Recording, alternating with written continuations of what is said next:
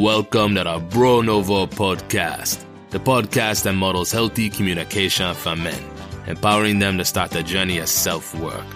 Now here's your host, Thomas Pierce.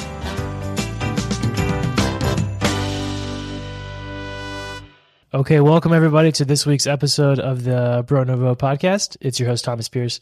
Today, my guest this week is Dr. Jessica Higgins. She is a relationship coach and also works as a transformational coach and facilitator.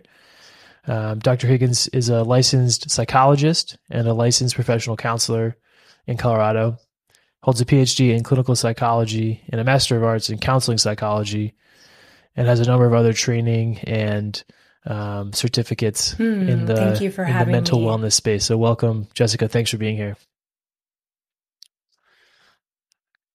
For sure.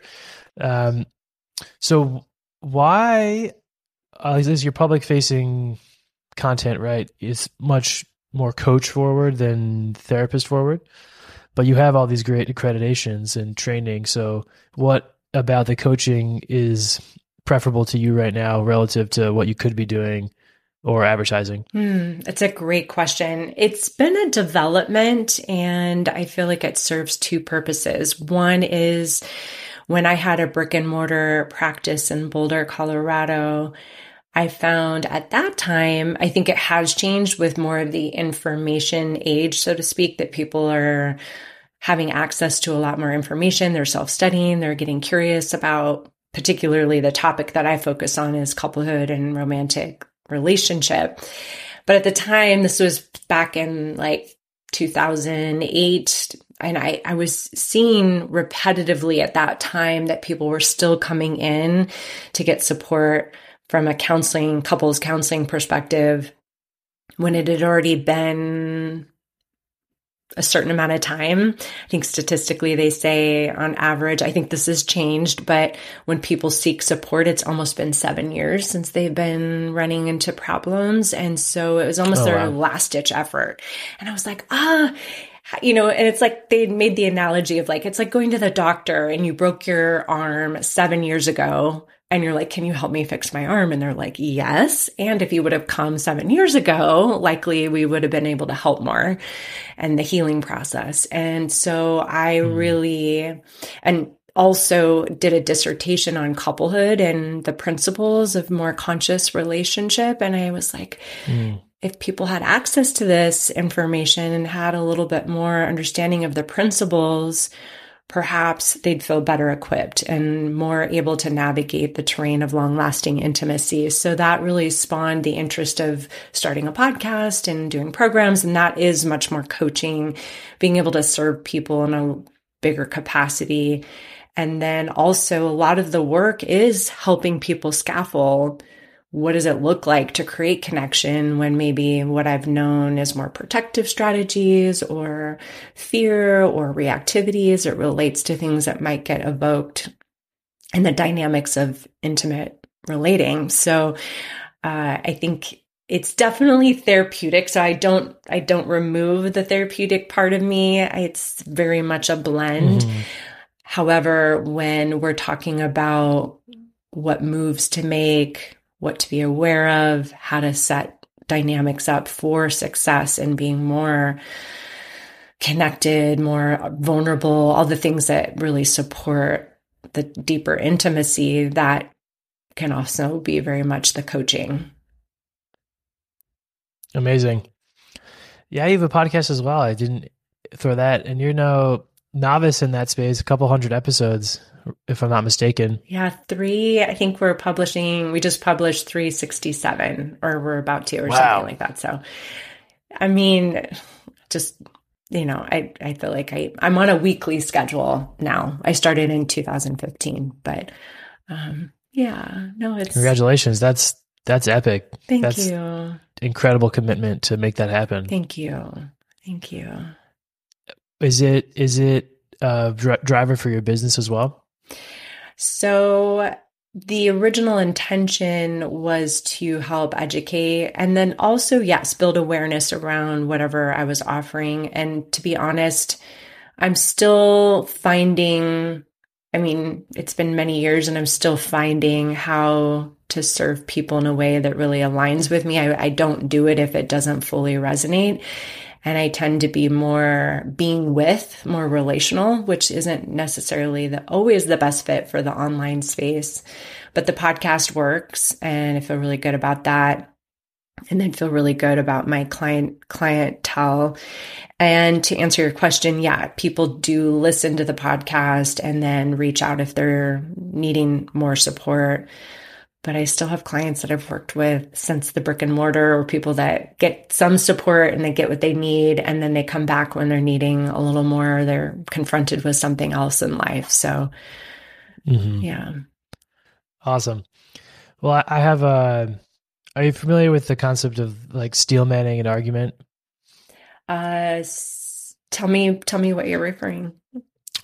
So I from my understanding, it just means like to defend a position or a point. Often it's used to, like, in conversation, let's say I believe in A, it's like it'll be a fun exercise just to make me defend B, even though I don't actually agree with it. So I was out to dinner with a bunch of my buddies before I left Philly. We got a nice steak dinner. It was awesome. And we were talking about, one of my buddies had gone to therapy that day, and he was a little like reflective, and his energy was definitely different. And so we're like, oh, what's up? You know, what's going on? And he told us. I was like, oh, cool. So we started talking about therapy. And then one of my other buddies was like, I would never go to a therapist who has a therapist. And we were all like, dude, that's like saying I only drive on bridges that a structural engineer did not approve. You know, or I only go to a trainer that doesn't have a trainer. Yeah, right. Exactly. But for someone who might agree with that, why is that the wrong position, do you think? Or why does it not disqualify someone to provide mental health services if they are themselves receiving them? Okay, so you're asking me to talk about why it's beneficial to get support as a clinician or a therapist. Okay. Right. Okay. I thought you were going to ask me about your friend, and I was like, I could probably come up with some reasons why. Yeah. No, I didn't actually ask you to steel man his argument. So I used the wrong transition in that, but. Well, I will say that, okay. So just to be really real, to your friend's point, I think there is something to be said about the cliche or the stereotype around the wounded healer. A lot of times people go into learning about psychology and therapy and the disposition, whether or not they came from an environment where they were playing the mediator or were already playing the mini therapist, but just didn't have the training, whatever relational family dynamics were at play, or experienced some level of trauma and just seeking their own understanding and healing. So there is truth to that. And to really speak about this more generally, I do feel the benefit can be far and wide for really anyone. It's looking at the therapeutic space, and the way that we're talking about it can be supportive emotionally, the mental kind of our beliefs, our mindset, our belief of ourselves, our belief of others. It can be looking at how we physiologically experience the embodied feeling and the emotion. There's many things that it can, many aspects to it that one can develop in. And so I don't know if you're ever familiar with like Ken Wilber and lines of development. We all have different aspects. So we could be an Olympic athlete and be kinesthetically brilliant, but maybe we're not the best cook or the chef, or maybe we're not great at math, or we have all these different lines of intelligence. And so when we look at the pursuit of developing our personal self, our relational world, our emotion, or, all the things that kind of encompass that internal world and relational world, the development often is best served when we have support, whether or not that's somebody holding a space, whether or not that's somebody offering input and reflection or offering any type of guidance. And I mean, that's with any industry. Why have to forge it and bump in the dark, trying to figure it out when there's people that know the landscape? So usually the best speed or efficiency is getting support from someone who knows the lay of the land. So I do believe anyone could benefit from getting support, albeit the type of support would vary depending on what the goals are. But I think therapy and coaching is such a big, broad umbrella. I mean, even someone who wants to develop their business and being an entrepreneur, like those things, I'm sure like the inner game is just as important as the outer game, like what kind of results one's getting, but what that requires and the confidence and the visioning. And there's so much that goes into it that's interpersonal, I think. For sure. Yeah, I think it can benefit everybody. And my, therapist is actually a coach, which is something I never would have thought I would say because I was super skeptical. I guess I'm an institution truster, so someone without formal training, I was kind of reluctant to invest in. But it's actually a guy, Jay, who had been on my podcast. That's how I met him. The guy's a freaking legend and Nice. super helpful. I've been working with him for a few months. It's been awesome. So, And I have awesome. a therapist, just to be clear, Right. I do. And in another aspect, I know you wanted to make a point, but we don't always know our blind spots, right? Or the things that we're not conscious of. So part of just in my idea of developing is making what's unconscious conscious and becoming more integrated, becoming more whole. And that can take many forms, but getting the support from another can be really helpful. But so you were saying that just the coach and necessary. Yeah. Yeah, we refined his argument down to that he wouldn't want to go see someone who's currently dealing with the same thing he's there to talk about, which I felt was much more fair than just saying anybody who's in therapy is losing it and I do not trust them. I appreciate that. Like if someone's going through and they don't necessarily have a lot of clarity and stability, right? It's like that can feel a little precarious. Okay, so the other thing you said back in the beginning was you were talking about this type of relationship, intentional relationship, or it sounded like, I don't know, fully alive, reaching its potential kind of thing. And you mentioned some traits or characteristics of those types of relationships. And what are those in your perspective? Well, if I'm hearing you, you're reflecting what I was talking about around just more conscious. And so the mindfulness, the awareness, and that's being in, it's like being awake in relationships. So often we do what we've known and we do what we're familiar with. And sometimes it was, those patterns were not necessarily the most healthy if we didn't have a family that was really modeling or embodying the healthy relating, given whatever circumstances or whatever they were dealing with as far as parents. So there's a lot of reasons why doing what we've always known maybe isn't the most optimal approach. And so when we look at being awake, it's like, why am I doing what I'm doing? Or what is the result? Or what am I co-creating? What am I contributing to here? And can I be aware of that and be in ownership of how I'm contributing? So to answer your question, I would say one of the big, I'll just lead with this, is the ability to be open and take some ownership of one's experience, that can be really helpful. I'm going to close this blind because the sun is coming in really strong. And then to be in the visibility, the transparency, to make what's perhaps the internal space more visible. And that can be extremely vulnerable, especially when we talk about relationship and things that really matter to us around the heart space and the person that we choose to really bond with. That can be really threatening at times to talk about the things that we're ashamed of or we don't feel good about or feel inadequate around. And so that typically can be a game changer. For sure. The things that are making us anxious, that it would be easier to not bring up a difficult conversation. for example. And then the other, what is this concept of in relationship? Maybe we have some foreign language, maybe ESL listeners, and where it's like a plural word, but it's relationship. What is this concept if it's someone's first time kind of hearing that?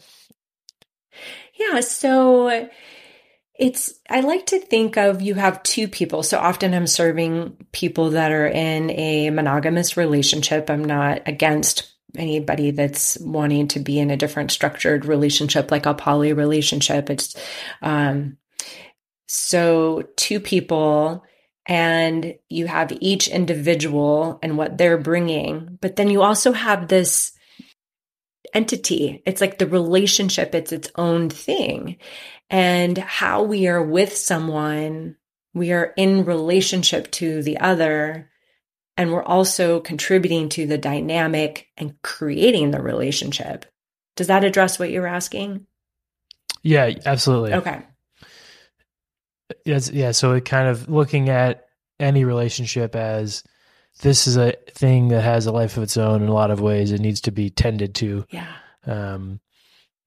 Kind of independent of just how I interact with my girlfriend, for example, but kind of thinking about it as this third thing that we're actively creating every day. Absolutely.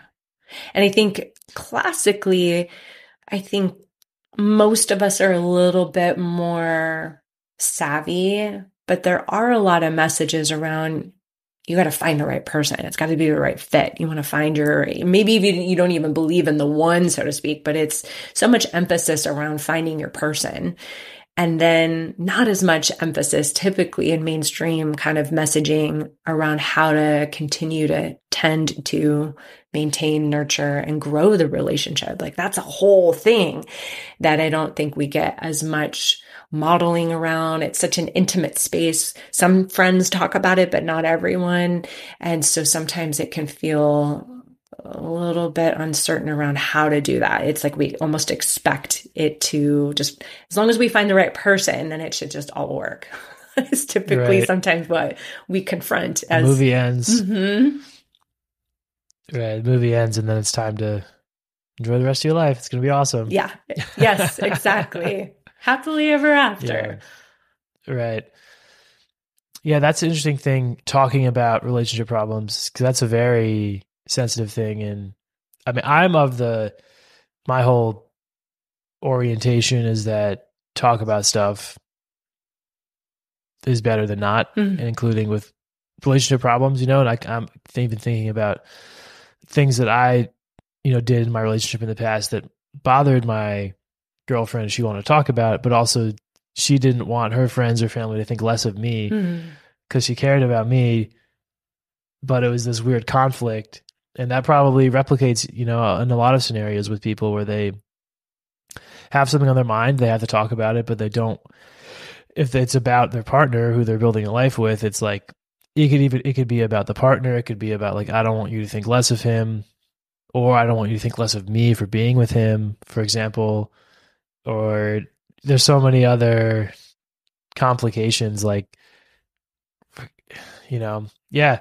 And I guess what the whole thing this is kind of pointing towards is that the choices we make in our lives, especially around if we're in a relationship, affect the people we care about a lot, not just the two of us in a relationship. It's like our whole families, our friends.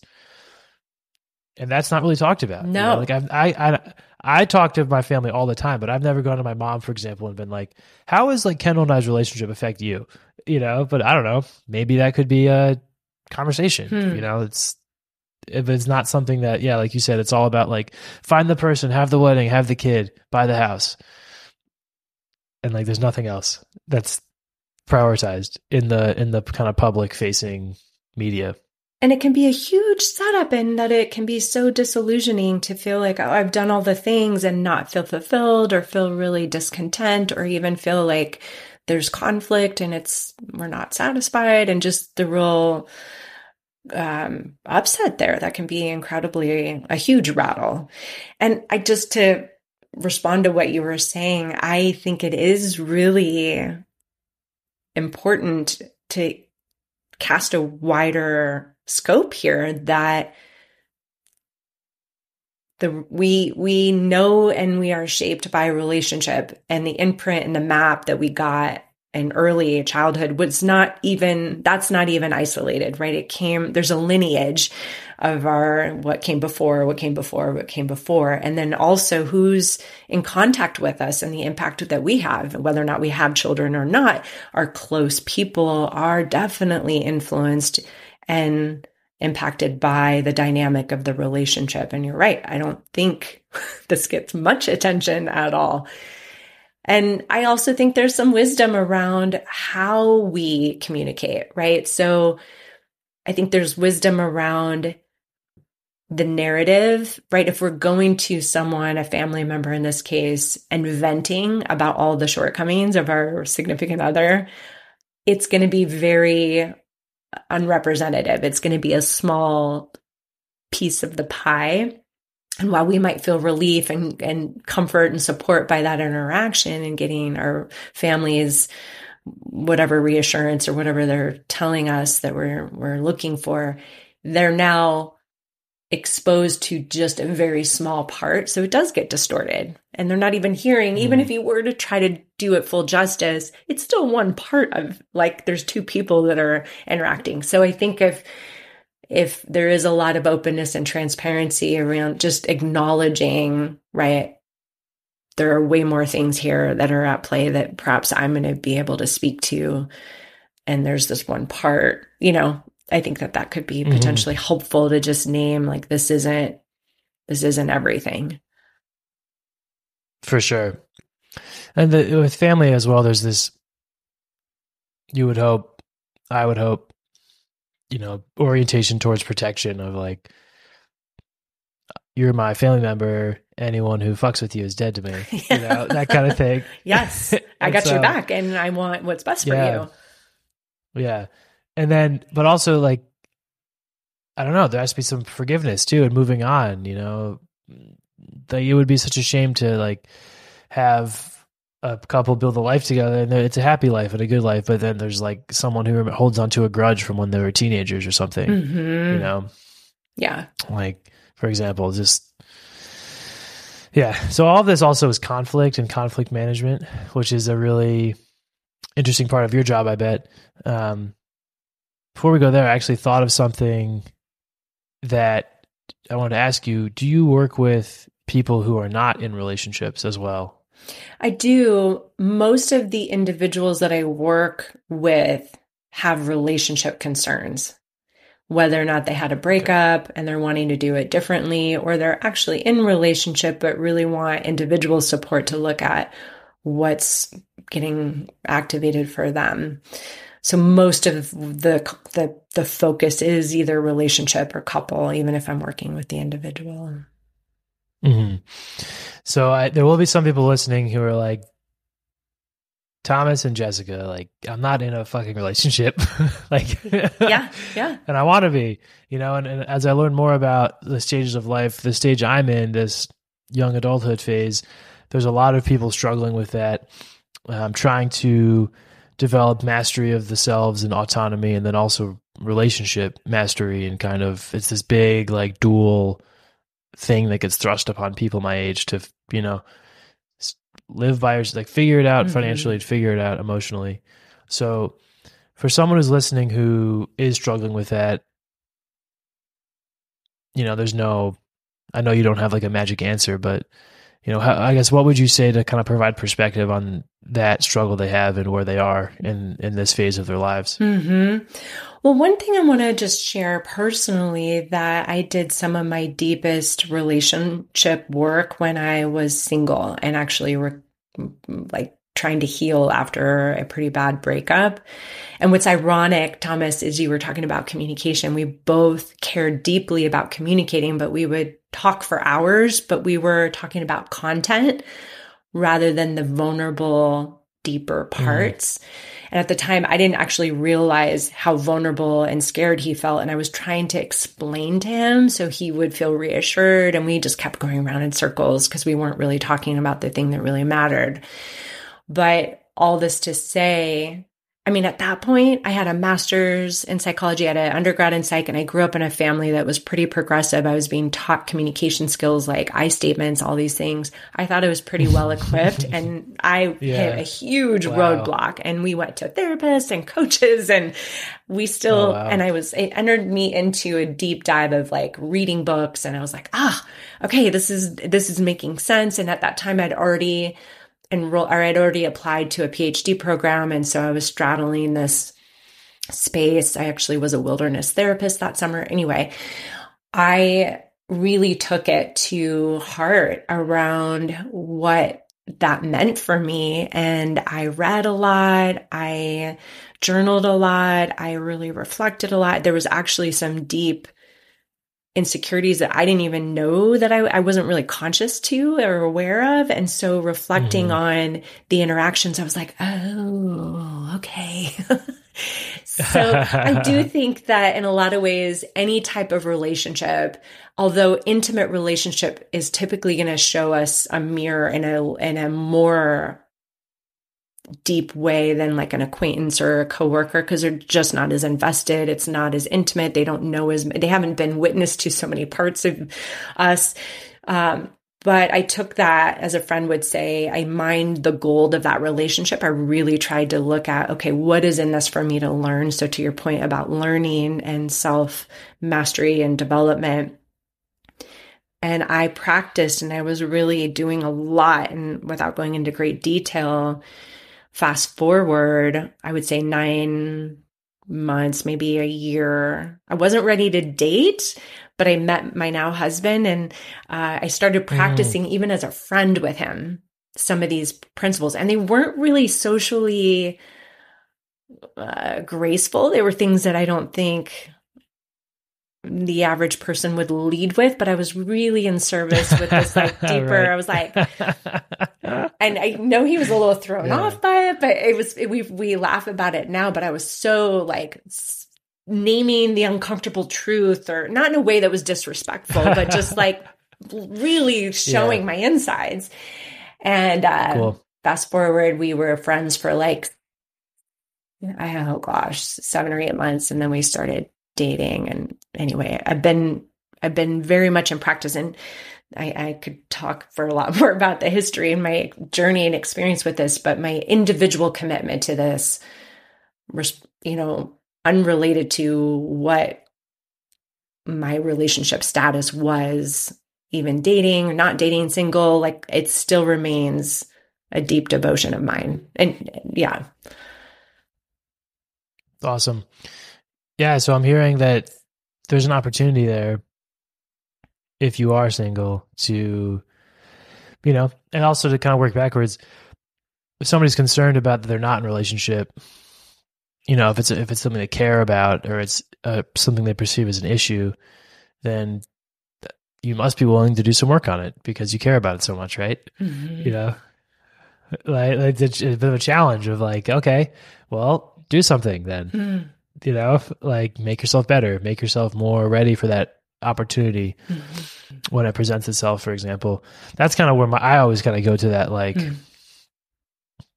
to myself, like, what am I going to do about it? Like, okay, I'm saying this is an issue or something I care about. Well, go ahead.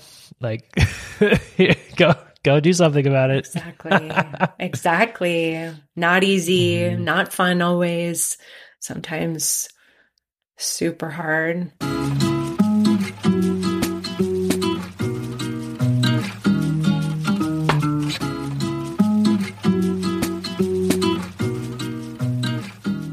I hope you are enjoying this week's episode of the Bro Nouveau podcast as much as I enjoyed recording it and bringing it to you.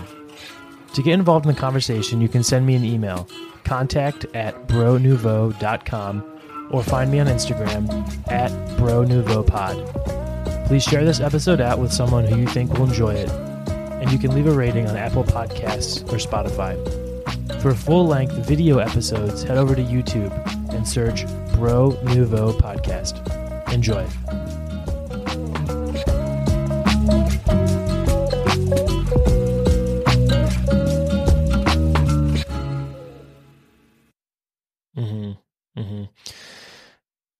Just like conflict in a relationship, which is one of the main topics that we had talked about, kind of chatting about. So giving and receiving conflict, let's keep it specific to within a relationship, because that's kind of where we've been going. So how, like, if you were explaining this to a child who couldn't comprehend, had never heard it described, what would you describe conflict as, and why does it exist? Okay. So just to be clear, you're asking about conflict or criticism? I know we had talked about criticism. I'm open to talking about either. Oh, true. Yeah. Which one do you think? Well, I like criticism, actually. You do? Yeah. Okay. Is that okay? Yeah. So if I were to talk to a young one, did you tell me what age they were? It doesn't. Forget about it. Pretend like you're talking to my audience, adults. Okay. Well, to simplify, reframe our understanding of criticism. Yeah. Well, typically when we lead with a complaint or some type of criticism, we are talking about the other. We're pointing the finger and we're describing the thing that hurt or didn't work. And that's really natural. It's understandable. And it also can be smoke and mirrors. That typically the real need underneath is, hey, I want some attention. There's a thing for me and I'm raising my hand with you. And I want you to turn towards that. However, when we point the finger, the person on the receiving end is typically like, whoa, that's not entirely true. Or they might defend against the characterization because it doesn't feel accurate. And then that's the smoke and mirrors. It gets off track and really derailed on what the whole point of it or the need was in the first place. Totally. So again, it's if we're giving a criticism to someone, it's really about, like, the other person did something that made me upset, or I did, kind of got me maybe uncomfortable in some way. And so how should I deal with that? Or, what's the, like, if I'm trying to be better, right, and not be just pointing fingers, is there a framework for approaching that interaction, or how would you, recommend someone process those feelings, for example? Yeah, it's a great question. I do know that you had really wanted to serve people to kind of look at this both in the more work, business life, as well as more of the romantic, intimate life. I do think they're really different because oftentimes when we are in a role, whether or not we're in a program or we've signed up to work on a team or we're leading other people or whatever the arrangement is, there's an understanding and we've actually signed on to either be evaluated or to evaluate others. And so that's in some sense an agreed upon thing. Where in the romantic life, we don't typically want unsolicited feedback. We didn't sign up to be critiqued or evaluated. That's not why we're typically in relationship. Usually we want to feel this sense of safe haven, this connection, this closeness, be seen, understand each other. Yeah, we might be different. We might not see eye to eye, but we are for each other. We have each other's back. And so when our partner in the romantic space starts to turn towards us with what feels like an attack or a criticism, it's like, whoa, I didn't, you could be right, but do I you could survey all the people in the world or you could have all the evidence, but I don't know that I really care that. I mean, I hate to say it, but I don't know that we care that much about our partner being right or what they think about whether or not we're doing the right thing or not. I don't, unless we're soliciting it. That's the big difference is, are we looking? There's many times where my husband and I will say, hey, I want your input or I want your feedback. But when it's not solicited or even welcomed, or even it feels like an intrusion, especially when it's led with negative complaint and criticism, typically that doesn't go very well. Totally. But it's also there's so much closeness and intimacy with a partner, that it's like, I guess it's a maturity thing, but realizing the closer we get, the closer, the deeper under the skin we get, like easier just to lash out. It's almost like paradoxical. It's like, Yeah. it's almost like it becomes like there's a moments where it's like, you're probably familiar with this. I've heard it just talked about like in a relationship, the roles change. Like we're friends, we're like family, we're lovers, we're opponents, we're fighting, it's this crazy evolution all the time. And I feel like it's, like for me personally, it's hard to, if I'm really upset about something, to be cognizant of this grand context in that moment, right? Because it's like we're working towards something, we're on the same page, these are the rules of the game that we agreed to. But because this person's so close to me, of course, I'm going to be upset at times. But again, all this to me, oh, go ahead, yeah. No, please. It all this reminds me of like, it's all self-awareness. Yeah. It all comes back to that same theme. It's so true. I love that point because I do think that in some ways we maybe expect more from our partners, that they might be able to tolerate or hold space or be more forgiving, give grace, that we can be a little messy, right? At work, there's a lot more, not that there's a lot more on the line, but we're being evaluated on it and held to a standard that is professional. So I do think that we could maybe do and say things because it's going to affect us more because of the heart space, and we just get triggered that much more easily, but also we feel like we can be that much more real. And it can be tricky. I do want to answer your question. I realize I didn't fully answer. To distill it in the romantic space, I think one of the best things that we can, to your point about self-awareness, do a little prep work, is to lead with a request or to lead with a reveal. So if we notice the impulse, even me, like I do this all the time. And when I feel hurt or I feel insulted or I feel scared or it's something in direct relationship to my husband, my first impulse is to want to call him out about the thing that he did or didn't do that I didn't like. Yeah. And so I know enough to know, okay, let me understand a little bit more about myself here. And maybe there's something I'm really needing, like a request of like, hey, I noticed this, the self-awareness, if I can share with him. And then what I'm asking for, or just the vulnerable, like, here's where I went when X, Y, and Z happened, or here's what came up for me. And he's going to likely turn towards that because he loves me, cares, wants to help, and is empathetic and understanding. So that helps him. I made it that much more visible. I've sent a clear signal to him, and likely he's going to respond. But if I talk about about him, right, then we're distracted. It's an attack. It's an attack, right? And we're not talking about the thing that I actually really want. Love that. Yeah. And then how about in a workplace setting then? Because criticism is, part of the mission, right? Because we all formally agreed to work in this context to these goals.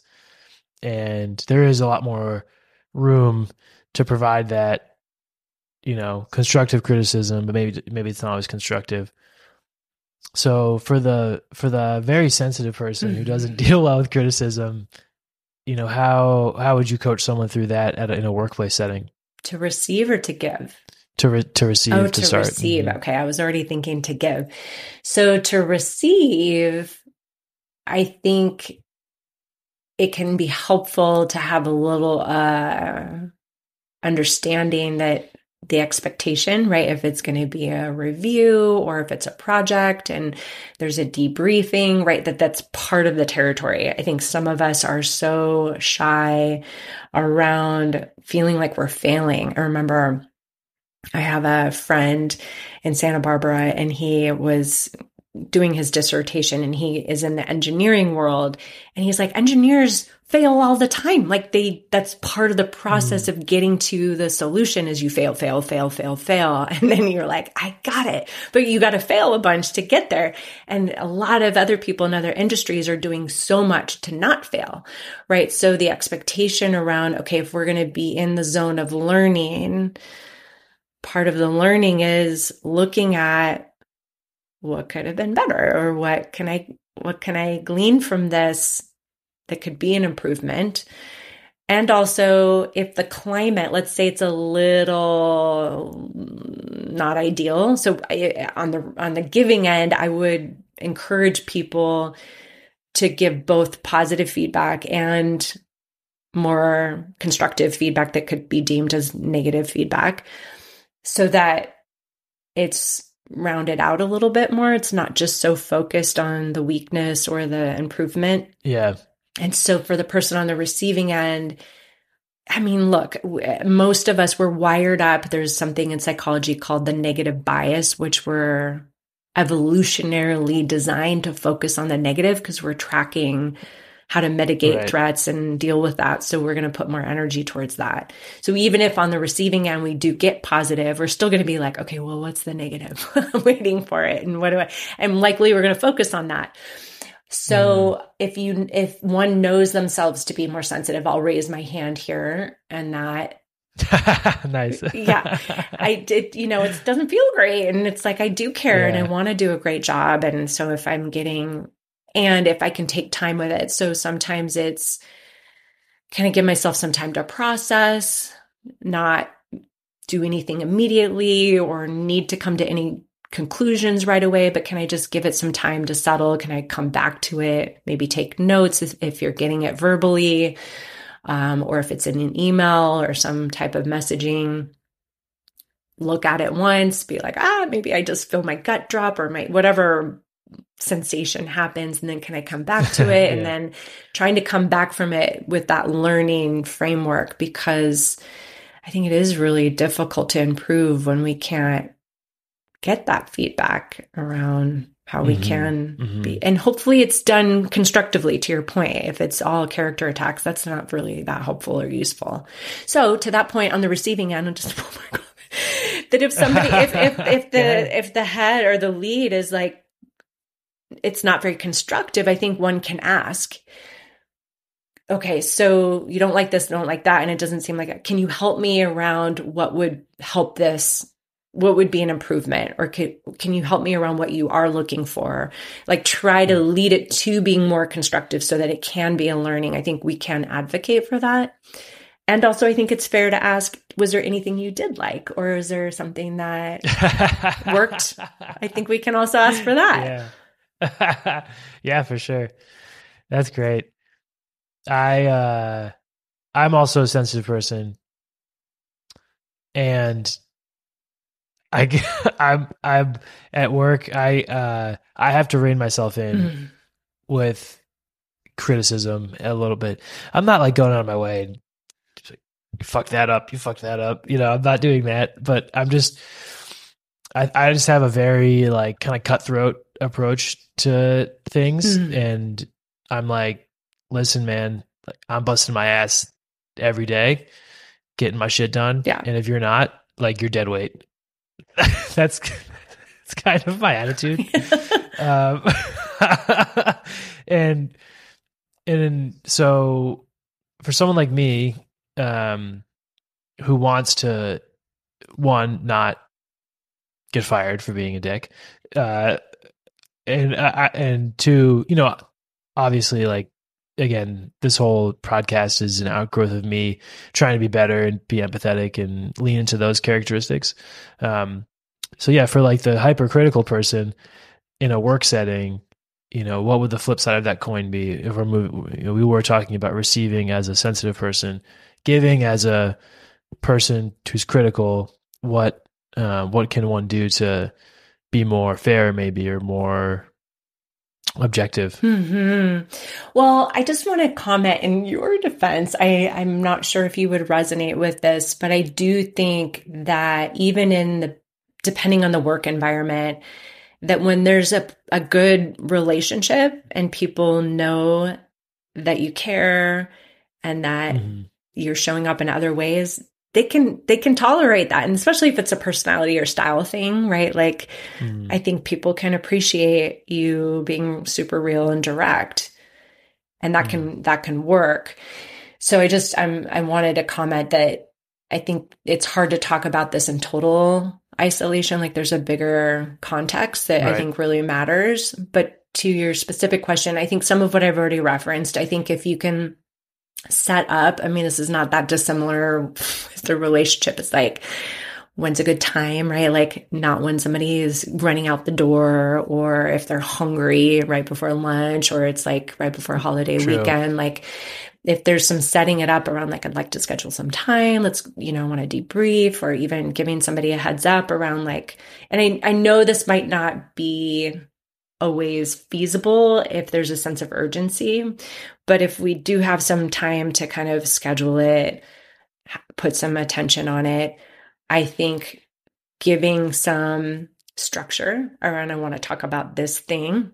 And then I wouldn't overwhelm it. I wouldn't be like, here's all of the things that I'm challenged with. But it's like, if I can choose one or two things to focus on that really I want to, and then it's like, so I want to talk about this thing. I know here's how it's been challenging, or here's where I'm seeing it's difficult. I'd like to hear from you what your, kind of, that's a more relational style. So I know this doesn't fit for every industry, but there can be, does that seem true to you? Can you say more about what your experience is or how that is for you? And then, is this something that we can talk about around potentially how to improve, or let's strategize, and like, would you like some support around potentially how to grow in this area? And there could be lots of ideas that come from there, so it feels more supportive. And then I do like the idea of giving positive feedback, even if it is we're focusing on this one area. But I do want to also acknowledge, here's the things that I really do appreciate and what you're so good at. And I think that can help offer some ground. Yeah. Thank you. That's all practical. That's great information. Do you remember the like management advice that came out? It was like, layer in 7 positive for every negative. There's Gottman research, the Gottman Institute, and they talk about having a percentage. It's either 5-to-1 or 7-to-1 of positive to negative. You're like, no. Fuck that. Yeah, dude. Do your job. Yeah. I don't know. It's interesting. It's kind of like a recent mindset development in my life, and I'm kind of observing it. Like, where did this come from? Like, why is this like? But I don't know. Maybe it's because I'm at a startup, and it's kind of that, like, it's kind of like being an entrepreneur for sure. Or it's like, got to keep the lights on, got to keep moving. And there's a grind to that, right? Like, there's a level of self-managing, and that you want to be a part of a team, right? It all matters. Like, when we think about the chain link analogy, when somebody is a weak link, like, it does hurt everyone. And there's this mentality of like, we're trying to really do something here, and we're bought into the mission and the vision and what's up. Like, I can appreciate that. For sure. Yeah. Thank you. Kendall and my girlfriend and I had a kind of she's told me that like 7-to-1, 5-to-1 thing. And I was like, And then we got not an actual fight, but we like to debate and stuff. Awesome. Well, is there anything else that you would love to share with my audience about either work you're doing or a PSA about something they should know about in this crazy life, or anything else? Well, the thing that's coming up for me is, as we're talking about this, that when one might notice or have even gotten feedback from others that they're highly critical, oftentimes there's many reasons why we do that. I won't go into all of them, excuse me, all of the possibilities, but often we're leading with the intellect. And that can be safer, right? To evaluate, to judge, to, to critique. Mm-hmm. And when you're talking about just this awareness, if we can access other parts of ourselves, sometimes in the, again, romantic sphere, it's the more of the emotional, the vulnerable, and that can open up so much more into the theme of awareness. And sometimes the critical tendency is like habit. It's what we witnessed growing up. It's what was considered, we're in high achieving. We've been in look, I think West culture very much reinforces this. Achievements, pursuits, goal setting, and evaluation and being dialed in and like even being on point with whatever your job description, like there's a momentum to that. And it can often feel safer emotionally. So I guess I just want to say that there's a learning curve to this. If we've noticed we rely on this critical kind of thinking, and often we'll need it for our professions, like an attorney, a scientist, like even an executive. Like there's a lot of ways that we call shots throughout the day and need to. And then we come into the more personal space and it doesn't work. So that this takes almost like putting on a different hat or building up some skills to complement. We don't get rid of the critical thinking. We round it out. And so we can access this relational part.